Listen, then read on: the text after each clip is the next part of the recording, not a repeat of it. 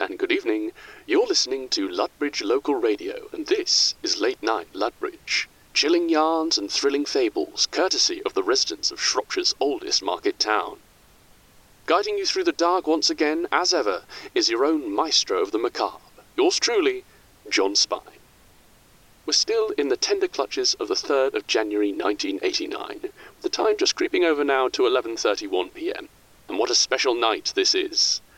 Tonight marks the first step in a new direction for the show.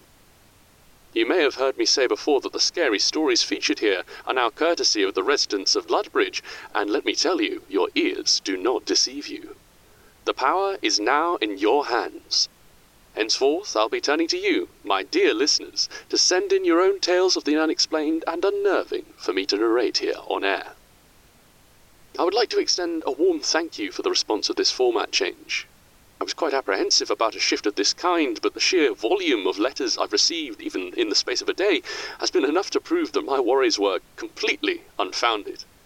I've been hard at work since early this morning, sorting through the various yarns you've all sent through to our P.O. box. There really were quite a lot. Such busy bees, all of you. Perhaps you've taken a leaf out of the book of our very first author this evening, a name who needs no introduction at this point, and yet I am a slave to such platitudes. It is my pleasure to introduce our first originally written tale this evening, penned by none other than the individual responsible for giving me the idea for this new iteration of the show in the first place. Long-time fan and local umbrella enthusiast, Elana Hoggett. And Lester, too. Can't forget him. Elena's attached a brief preamble to her tale this evening, just for a bit of added context. It seems there may be a grain of truth to this particular story. I shall be sleeping with one eye open tonight, I'm sure. Now, let's see here. Dear John, whilst I was deeply saddened by last night's news regarding the show, and just as saddened today by the result of a certain town hall meeting, shan't get political, I'm deeply honoured to have inspired what I hope will be a bright new future for Late Night Ludbridge. First of all, Lester, that's my cat, would like to extend his praises for your rendition of his letter last night, which I agree was delivered with aplomb. I look forward to seeing, or rather hearing, how you approach my story tonight. I'm so thrilled to be sharing this particular tale. It's rather personal to me. I should mention, however, that the story is not exactly mine, but my mother's. I do hope you can forgive this naughtiness.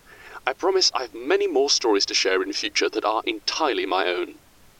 I merely wanted my first to be of a certain significance for me.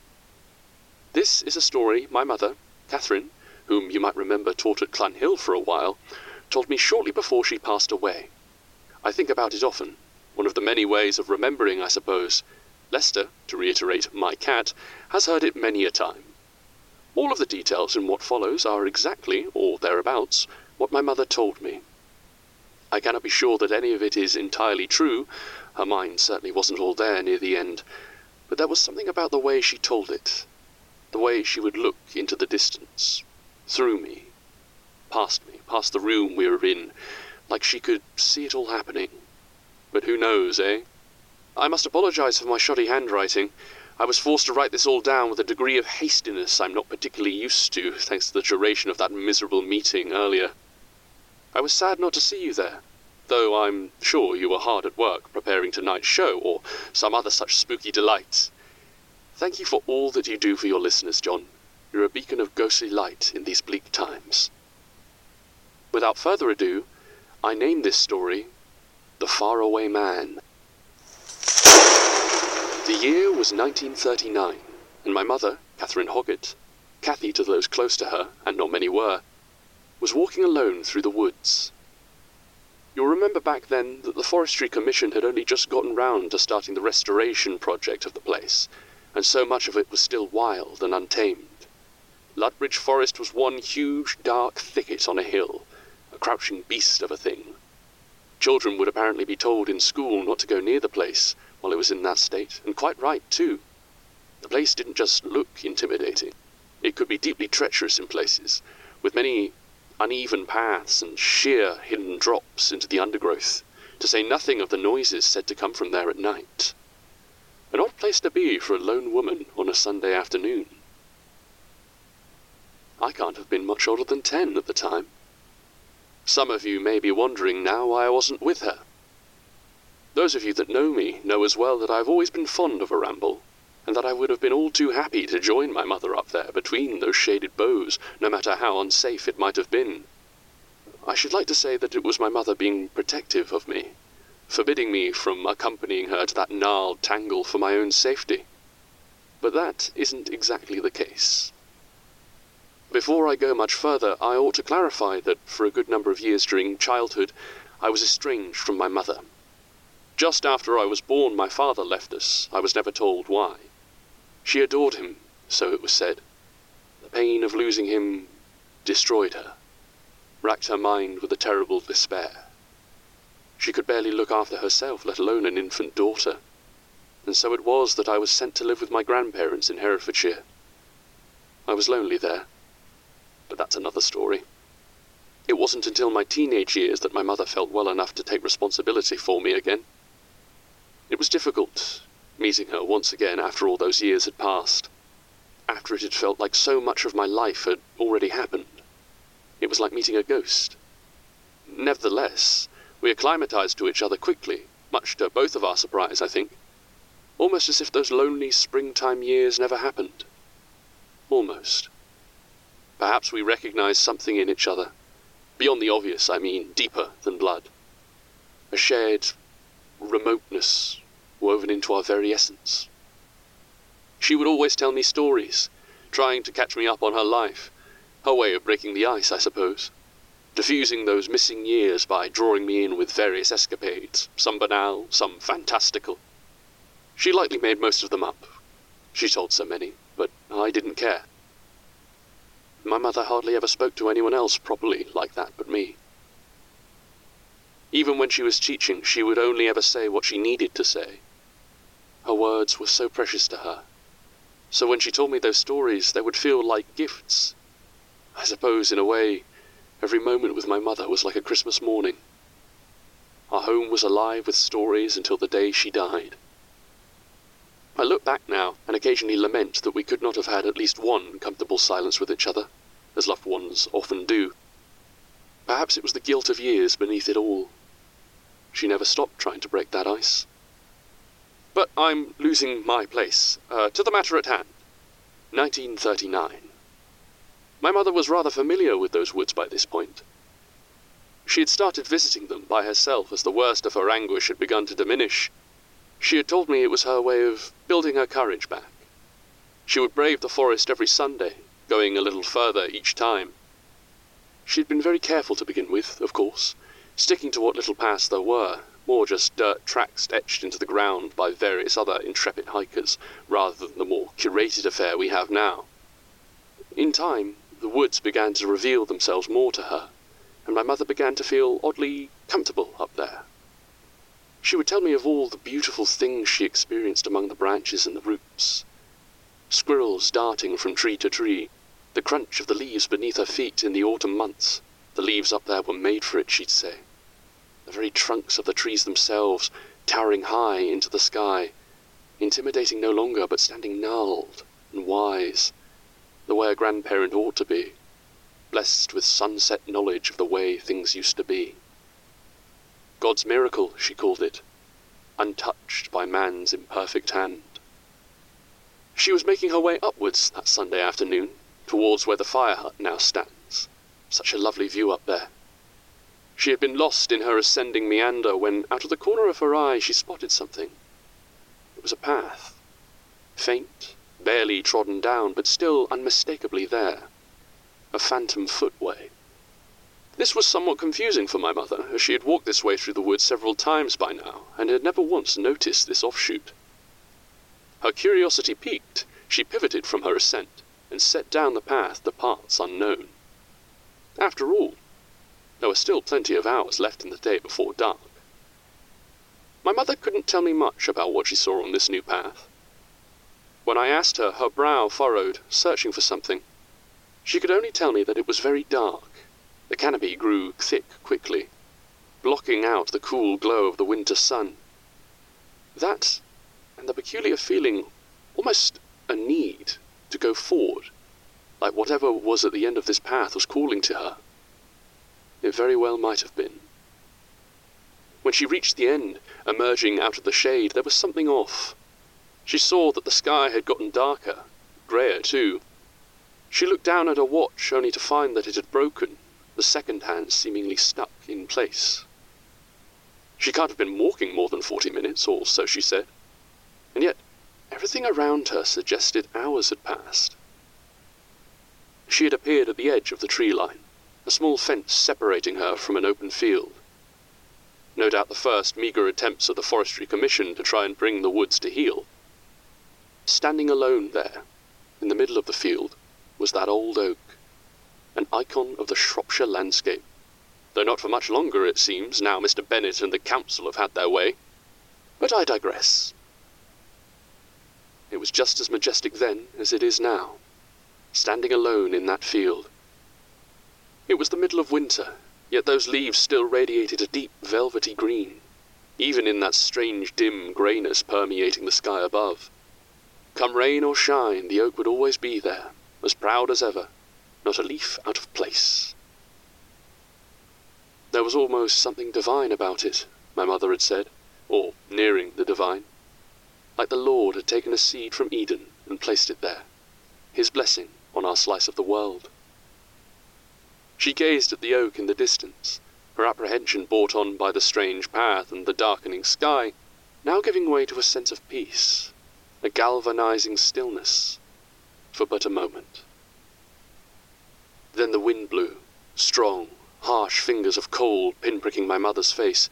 She turned to go, which is exactly when she saw him. There, in the distance, under the branches of the old Ludbridge oak, was the unmistakable silhouette of a man. She stopped turning, moving closer to the fence, squinting to see whether her eyes were playing tricks on her. As if mirroring her, the figure stepped closer as well, out from under the branches and into the cold air proper. The figure was tall, skinny and dressed shabbily with what looked to be a dirty white shirt and faded brown blazer and trousers. A tramp, my mother thought, and yet there was something else. The figure moved again, and kept going. It swayed slightly as it did so, towards her. Why she didn't run then, she wasn't entirely sure. The thought had crossed her mind, but was swallowed by another. There was something about this man, something she had to be sure of. Closer now. She could see him smiling at her, a lopsided grin. Silly. Her lips twitched, just for a second. She moved closer, pushing herself against the fence. She needed a closer look. It was important that she saw this man properly. The most important thing in the world. She blinked. In that split second of darkness there lay an overwhelming terror. For a moment my mother could feel her entire body, rigid, all of the want of fleeing but none of the capability. An internal scream of muscle and sinew. She felt how tightly her hands were gripping the fence, splinters pushing into her fingertips, blood oozing. And then she opened her eyes. And there he was, with his smile. His lopsided smile. Right in front of her. And it was fine. No nightmare. No scream. No splintered fingers. Just him. "Hello," he said, so banal. My mother snorted. He was absurd. Utterly absurd, standing there, greeting her like a neighbour. It was endearing. Familiar, almost. He stretched out a hand over the threshold of the fence. My mother's body moved, shoulder joints shifting into place, outstretching her arm, her own palm, and taking his. His skin was slightly coarse, hands that had seen a degree of work in their time. But there was a delicateness to them as well, my mother told me, as if he were made of some paper. Her hand fit perfectly in his, like a glove, like it always had. My mother's lips moved next, suddenly, clumsily. "Cathy. My name's Cathy. What's yours?" He told her he had no idea, quite nonchalantly. This made my mother laugh, and his smile widened. He was in on the absurdity of it all. Looking at his eyes, however, my mother could see that though he found the idea humorous, he was indeed telling the truth. Thinking about it, she found it fascinating that she could read him so easily. The notes of him were somehow resonating in her somewhere. An old song. One of the oldest, perhaps. "Bill. Your name's Bill," she said. He was on her side of the fence now, but for the life of her she couldn't remember him climbing it. He embraced her, deeply, like his life depended on it. And his smell. Oh, the way he smelled. She breathed him in and found herself slipping back somewhere golden, warm, tousled and brown. And then he pulled away and she was back, staring into his kind eyes. He said that it was getting late.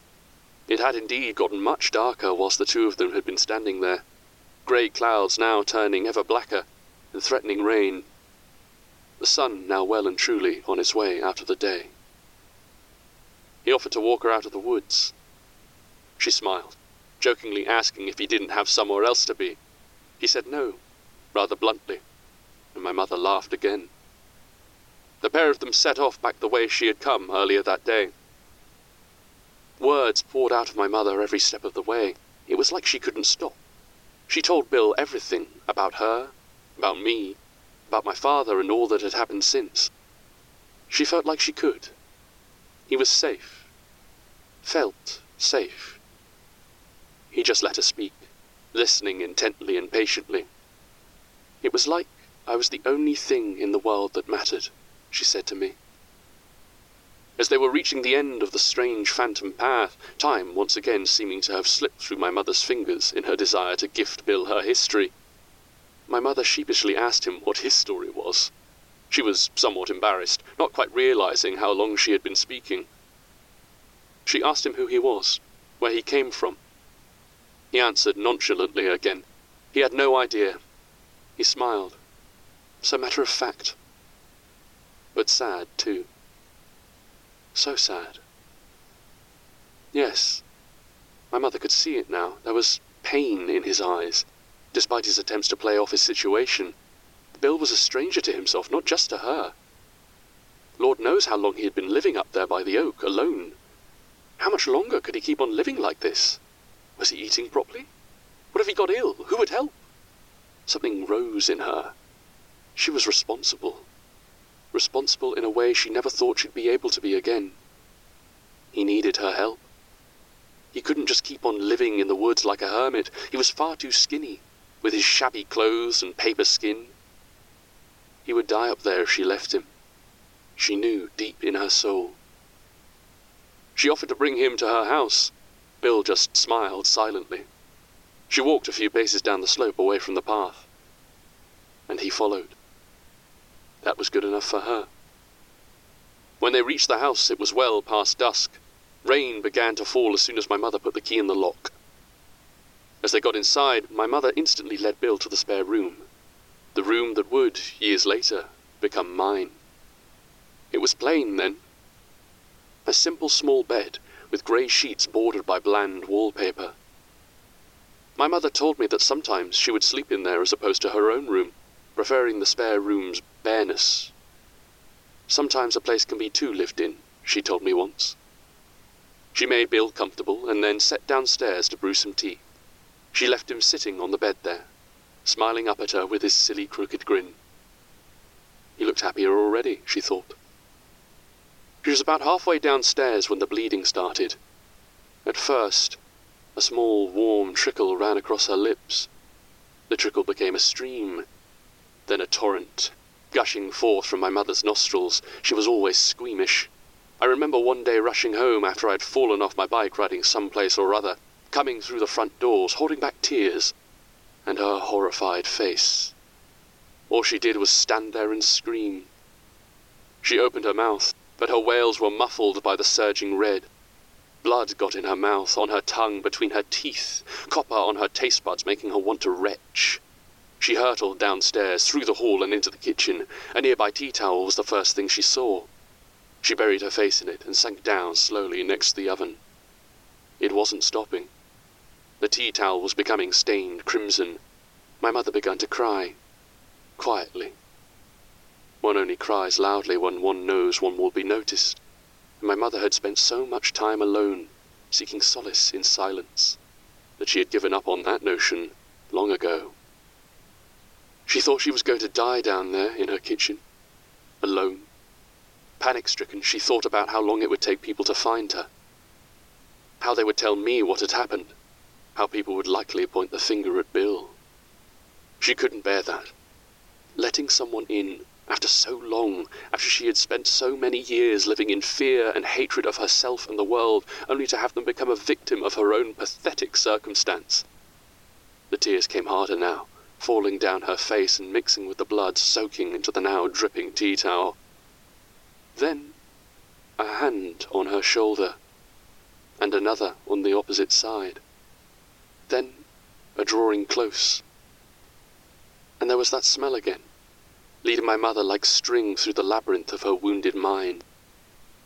Back to a small shop she couldn't quite place but knew she needed to go to pick some hazy thing up for her own mother. Bill held her there for a long time. When he let go, the bleeding had stopped and my mother was exhausted. He led her to the living room and laid her down on the sofa. He told her, towering above her now gently, to rest and to come find him upstairs when she had recovered. He smiled his trademark lopsided smile. She smiled back before falling into dreamless sleep. She awoke hours later to find that night had fallen, and the residual blood that had dried on her face had disappeared. As she rose from the sofa, she became aware of how quiet the house was. There was nary a creak to be heard. Everything felt unnaturally still. The house was by no means new and often groaned at night as it settled or shifted. A house without sound like that. Like a sunny day without birdsong. My mother went to the window, drawn by a brightness that was likewise as strange as the house's uncanny stillness. She looked up. It was the clearest night sky she had ever seen. A deep blue superimposed with flecks of light that glittered and winked like gemstones. All the while, the moon hung low and close in the sky. She told me she could even make out the contours of its great craters with reasonable clarity. It glowed the brightest midnight white. Not a single cloud in sight to cover it. Then, the house stopped being quiet. A creak, far louder than any my mother had experienced before, shuddered through the house, through its very foundations. Then, faintly but growing louder, what sounded like what my mother could only describe as a kind of slithering. A wetness, dragging itself along, following in the wake of that almighty creak, now returning and once again receding, paving the way for the wetness to follow. My mother followed the slithering into the hall. It was louder here. The sound was more encompassing. It was darker, too, no windows to let in the resplendent night sky outside. There was something else now, a muffled thumping coming from upstairs. My mother's thoughts instantly went to Bill. What if he was in danger? Perhaps this new sound was him signaling her for help. But what could be so awful about the creaking and slithering that it had robbed him of his ability to call her name?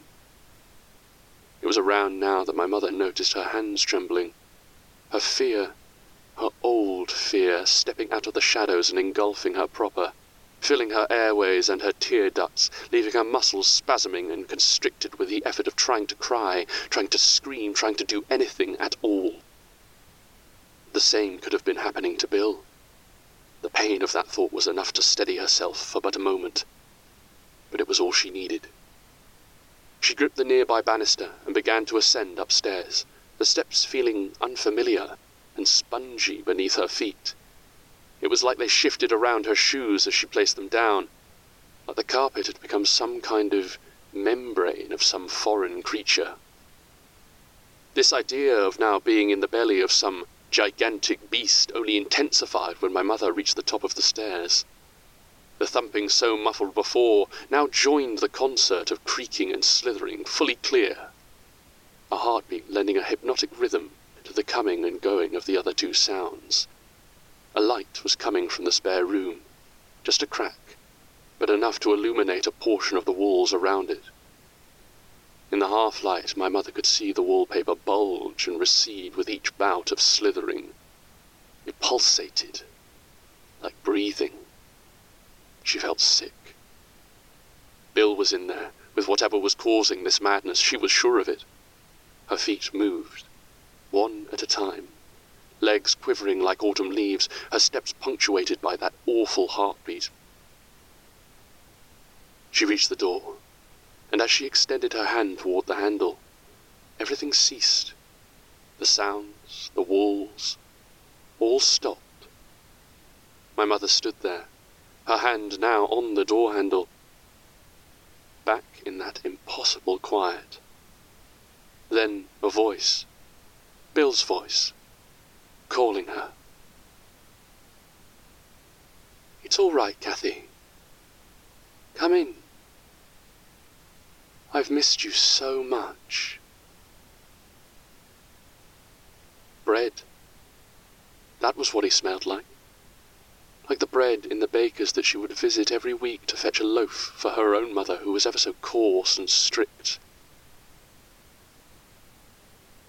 The light was fading that day in winter when she walked in, as the sun was casting golden rays on the counter and the bread, and there he was, as he always is, forever standing in this part of the labyrinth with his tousled hair and kind eyes and his perfect crooked smile, making her fall quite quickly, scarily quickly, head over heels into the future where eventually he will break her, but for now they are so happy, and he lights her life like those rays in the bakery all those years ago, so warm and beautiful, illuminating the hidden parts of her that she was so fearful and ashamed of, and lifting them, casting them anew in resplendent gold. She never told me what she saw in the room. She just held my arm, so tight it hurt, and she smiled and said, "I love you," and tears rolled down her cheeks. The next morning, Bill was gone. My mother told me this story 2 weeks before she passed. It has stayed with me clearly ever since. My mother told a lot of stories, and many of them were outlandish and often, I'm sure, untrue. But this one was particularly odd. I think perhaps her mind was swimming near the end, grabbing at memories and stitching them together into some tapestry for her to play in. I say this mainly because Bill was my father's name. Perhaps, at the end of her life, my mother wanted one more happy memory with him, and so her brain did the best it could. The last dream of an adult, lonely woman. Indeed, much of it sounds like a dream, or something that starts like a dream. I don't know. When I was clearing out that old house of hers, after she had passed, I went into the spare room, my room, to move a few of my old bits and bobs. I stumbled across a shoebox that I hadn't seen before. I certainly didn't remember putting it there when I was younger. Inside was a single piece of paper with a drawing on it. It was a picture of an oak, the oak, under a wide, starry sky. And for the briefest of moments, I could swear I smelt fresh bread. Just for a second. Then my nose started bleeding. Well, well, well, there we have it, dear listeners. The very first handwritten tale of this new era for late-night Ludbridge. And what a stonker, too. I had no idea you had it in you, Elana. Ooh, what an unnerving story. I dare say I'll be jumping at the sound of every creak in my house for the foreseeable.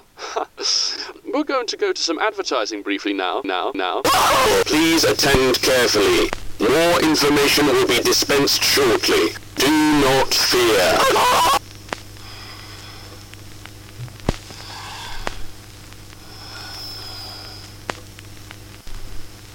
Can you hear me? Can you hear me? I'm talking to you now. Do you understand? I don't have long. It'll be back soon and...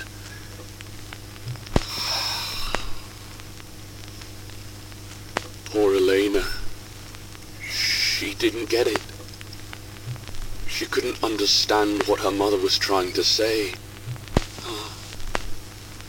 I wonder if she understands now. Elana. She's still here. Are you listening to me? She's still here. We all are. Please, you've got to help. You've got... But we'll be right back with more thrilling tales of the grim and ghastly very soon. I'm John Spine, and you're listening to Late Night Ludbridge on LLR FM.